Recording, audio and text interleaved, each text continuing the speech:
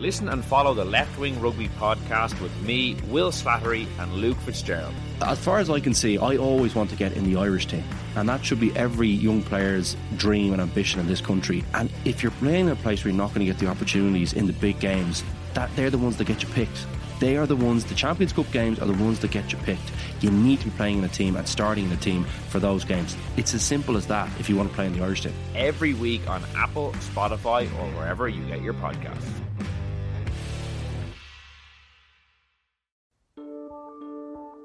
Seachtain, an Indo as Gaeilge.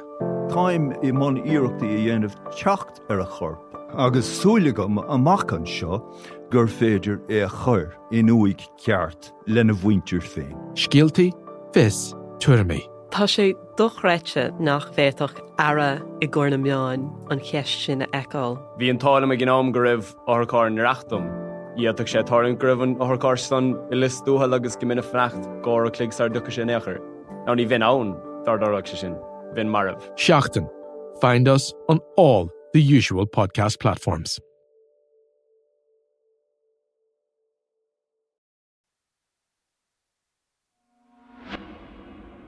I don't know what to do. I'm sorry. My name is Aveen. I'm 29. I live in Dublin. Got my first job out of my master's and it was going really well. And then, I got a message pop up on my phone. A friend of mine. And she said, "Is that you I'm talking to on Tinder?" And I was like, "What are you talking about?" It freaked me out. I woke up on a Sunday morning and I opened up a voice message from a girl on Instagram, and it was not a very happy person on the other end of that message. I knew at that point it couldn't have been a joke. They sounded like so serious, and she kept saying my name, Aveen, Aveen. And it was really just that point that I was like, oh, this is really real. Why is this happening to me? Why are you doing this to me? And why am I the person that you are using to do this? So for the guts of a year, this person has been posing as you? Yeah, that I know of. I just got off the phone with the guards, called them earlier on to make a complaint about me. That I was wrongly accusing her. I don't know what to do. I'm sorry.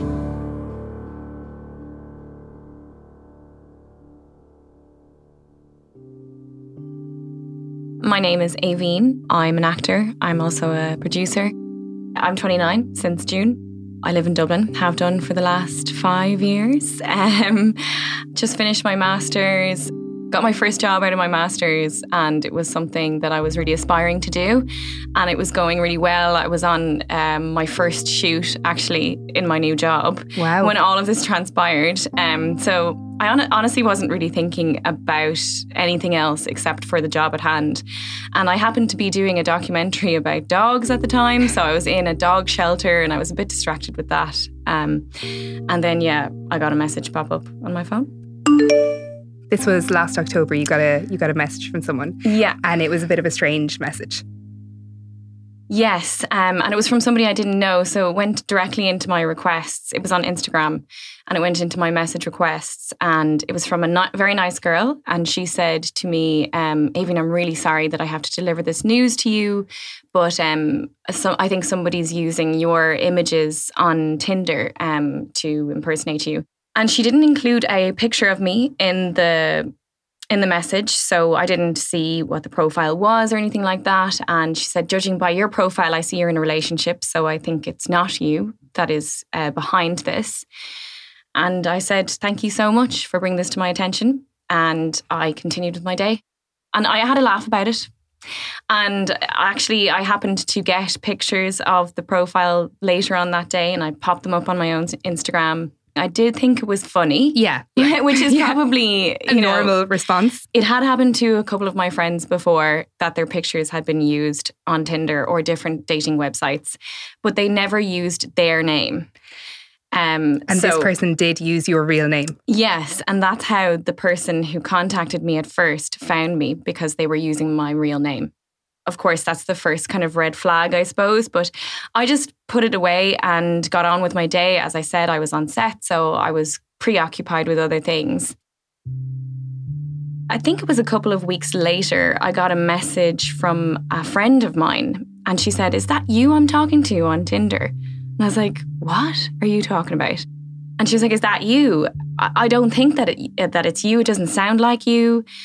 And I said, "No, it's not me that you're talking to on Tinder." And again, we were having a laugh about it. We thought it was kind of funny. And then that person organised a date with my friend. My friend was like, "Let's see how long I can keep it going. Let's see what I can get out of this person." The person on the other end organised to go on a date with my friend in a cafe that is literally yards away from my home.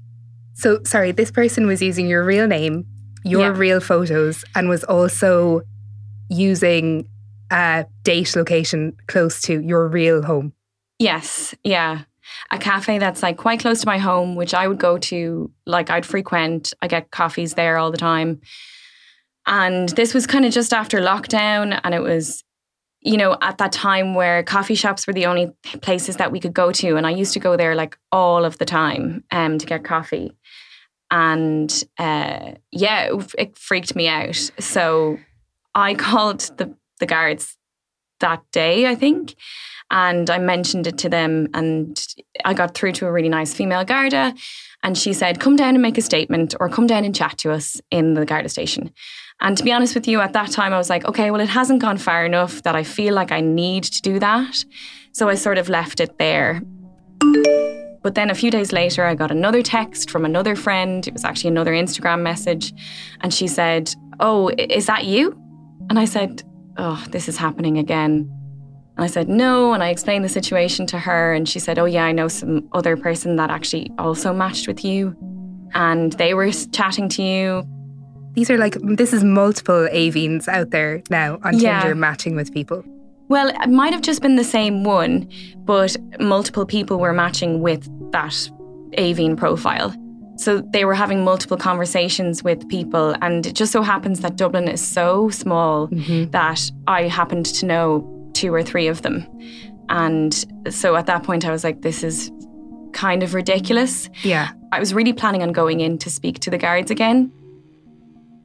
Time was just getting away from me. I was really busy with work, and I was kind of thinking to myself, well, that's kind of creeping me out, but it's not really gotten to the point now where I feel like I'm in danger or anything like that. And I was speaking to a friend of mine, and he was saying, well, they don't know if you live there. You know, they might live nearby, or, you know, they don't know where exactly you live, even if they do know the general area. So I was kind of saying, well, okay, you're probably right.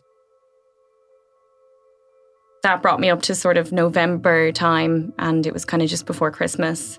And I woke up on a Sunday morning and I opened up a voice message from a girl on Instagram, and it was not a very happy person on the other end of that message. This is somebody you'd never spoken to before that you were aware of. Yeah. And so it was a voice memo that this person had sent on Instagram. So why were they so angry at you? Apparently I'd accused them of being inappropriate with them, that I'd accused them of like giving out to them, and I'd accused them of being drinking and being violent.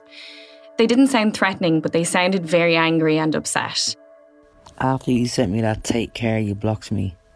So you tried to make me believe that I was aggressive, and I scared you from those messages. Wow. I have no words. I look back through our whole conversation, and I in no way was scary or could have scared you or was aggressive. And because I'd had a few drinks, you made me believe that I was aggressive and I scared you. Like, what type of person are you, Avine? Like, that's fucked up, like. Unmatch me, unblock me all you want, but like, we both know that I wasn't in the wrong here. Like, how dare you make me believe that I was? I don't think that it was aggression. It was more just like frustration and upset. I felt really bad for the person who was on the other end of the message.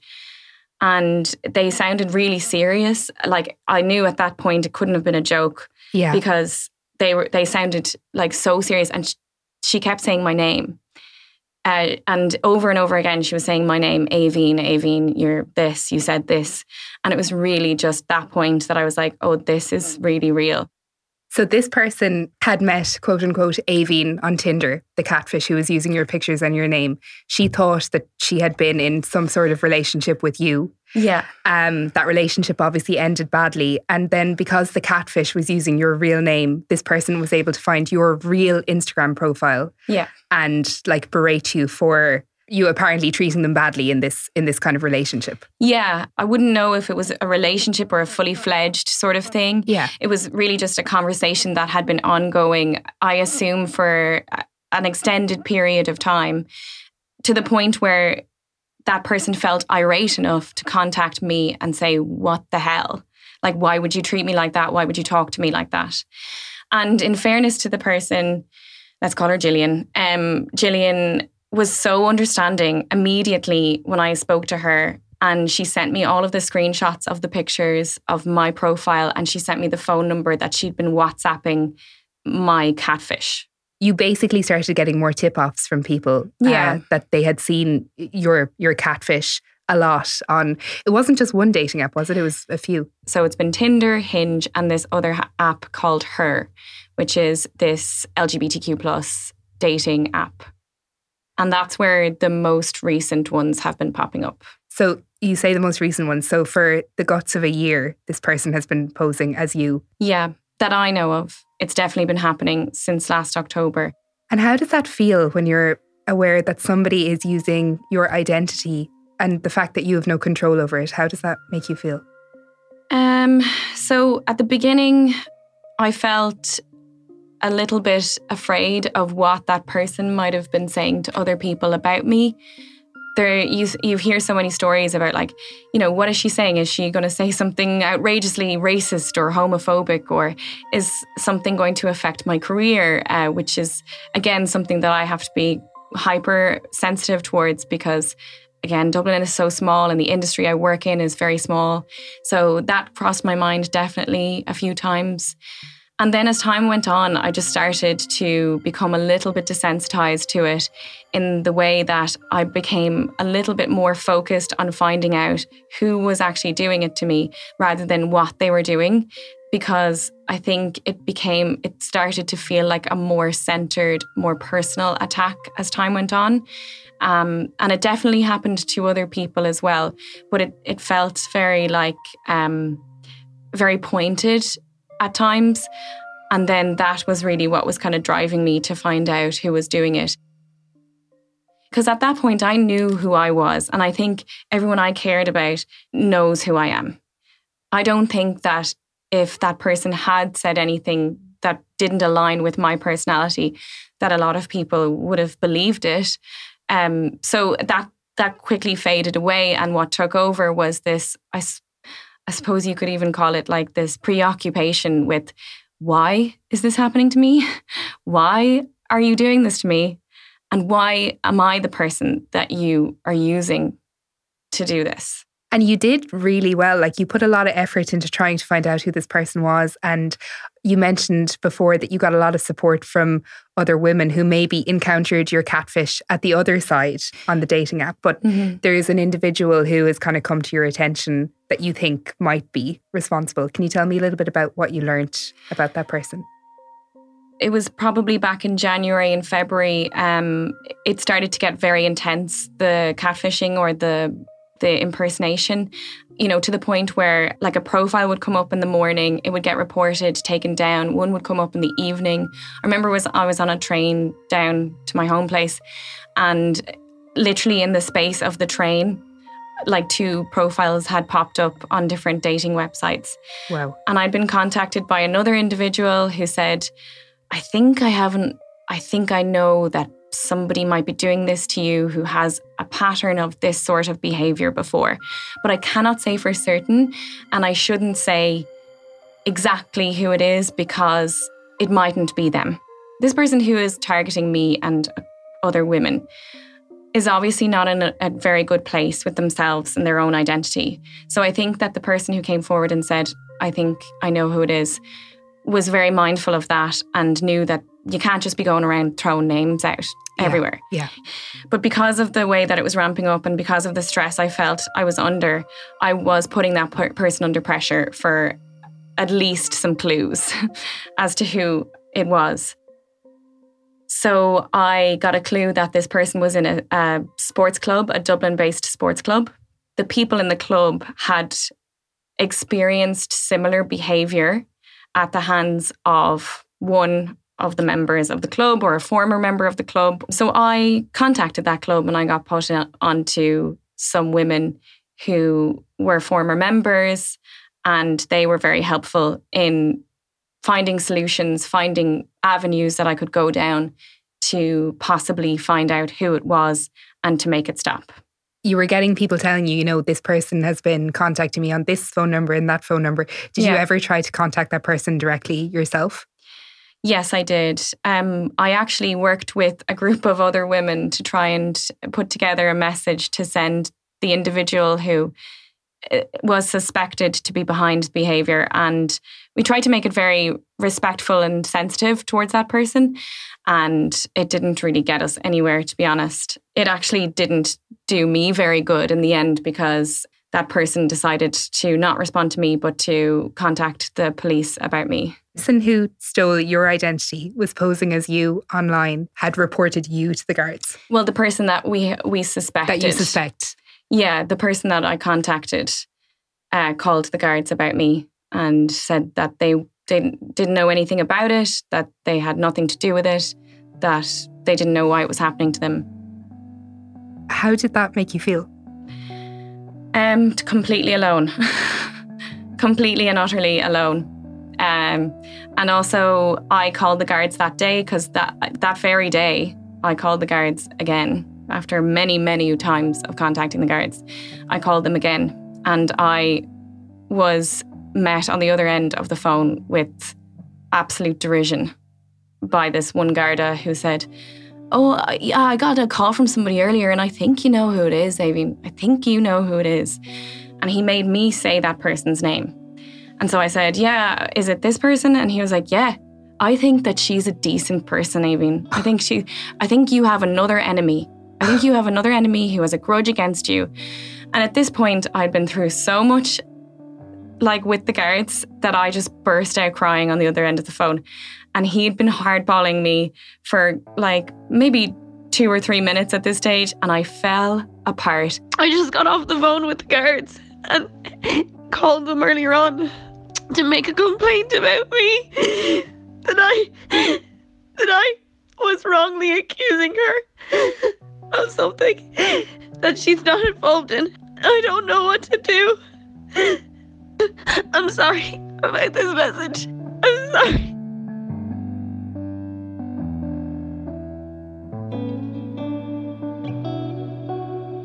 If that person's not the person who I think it is, then who is doing this to me? Who is this enemy you describe to me? Who's this person who's organising these dates down the road from my gaff? And, you know, like posing as me, because if it's not the devil I know, then it's the devil I don't. And I don't know what's going to happen to me then. And he was like, "Oh, well, you know, if you ever feel unsafe, just give us a call." And I was like, "I'm calling you now. I feel unsafe. Like, could you not just help me out now?" And he was like, "Yeah, just come down to the station." And I was like, "I've been to the station 8 times and I have never once felt safe. Like, I've never felt like my problem has actually been taken seriously. And each time I go down to the guards, I have to re-explain my story to the new Garda that's standing behind the desk.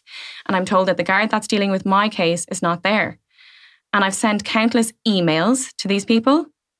You know, I only ever got 1 email back from the guards. And I only got like 2 phone calls back from the guards. The Garda that was dealing with my case was the only person I could talk to. I called the Garda superintendent. I called every Garda station in my area. I had 1 Garda station very close to my home. I called another Garda station in the next, jurisdiction down. I called the Garda superintendent. I called the Garda station in town. I called everywhere. And they said, "No, sorry, there's nothing we can do. You have to talk to the Garda in question." But every time I called, he would either be in court or he wouldn't be there. He'd be helping somebody else. And I'd have to re-explain my story to the new Garda that I was speaking to. And they'd just say, "You have to wait for him to come back." So you've made it crystal clear that you do not know for a fact who is behind this, but you do have a reasonable suspicion about somebody, and the person that you suspect is a woman. Yeah. Do you think that that has had any effect on the response or maybe lack of response from the guards? Absolutely. I feel like if I had gone to the guards and said that somebody is impersonating me and making me feel unsafe, and I believe that person to be a man, I think they would have definitely at least been more interested in getting to know the specifics of the case. They probably would have questioned me more about people that I knew who might have a motive to do such a thing, like an ex-boyfriend or, you know, a man that I had wronged in some way. But yes, because it was a woman, I think they were far less interested. And that's again why I think that one guard was very keen to let it be an issue that I resolved myself. Like, I think he just wanted me to go away and do it myself. Like, as in go and talk to her and have it out with her. You know, that we were having some kind of argument and he was passing it off as that being some personal issue that I had to resolve myself. So he definitely wasn't taking it seriously at all. And do you have any idea why this person is doing this to you? No idea. At one point, there was a lot of people saying, like, take all your photos down from online, delete all your Instagram, delete your Facebook, delete everything. And so I was like really toying with that idea, but I have a career which is directly linked to my image and my online presence. So it sort of like crossed my mind for a second, and then I said, you know, why should I do that? But I think because I do have an online presence, not a huge online presence, like I have a very average, like, you know, amount of followers on every social media. But because of what I do, my picture is existent online in many different areas. Like if you Google my name, I come up. So it could be as simple as that. It could be as simple as I could have friends in common with that person, you know, like Facebook friends in common with them. They went on a rabbit hole one night, managed to find my profile. But then that leads me to another question, which is how do they know where I live? Like, how do they know the general area of where I live? Do they find me online and then see me in real life and then the fixation began? Or did they see me in real life and find me online?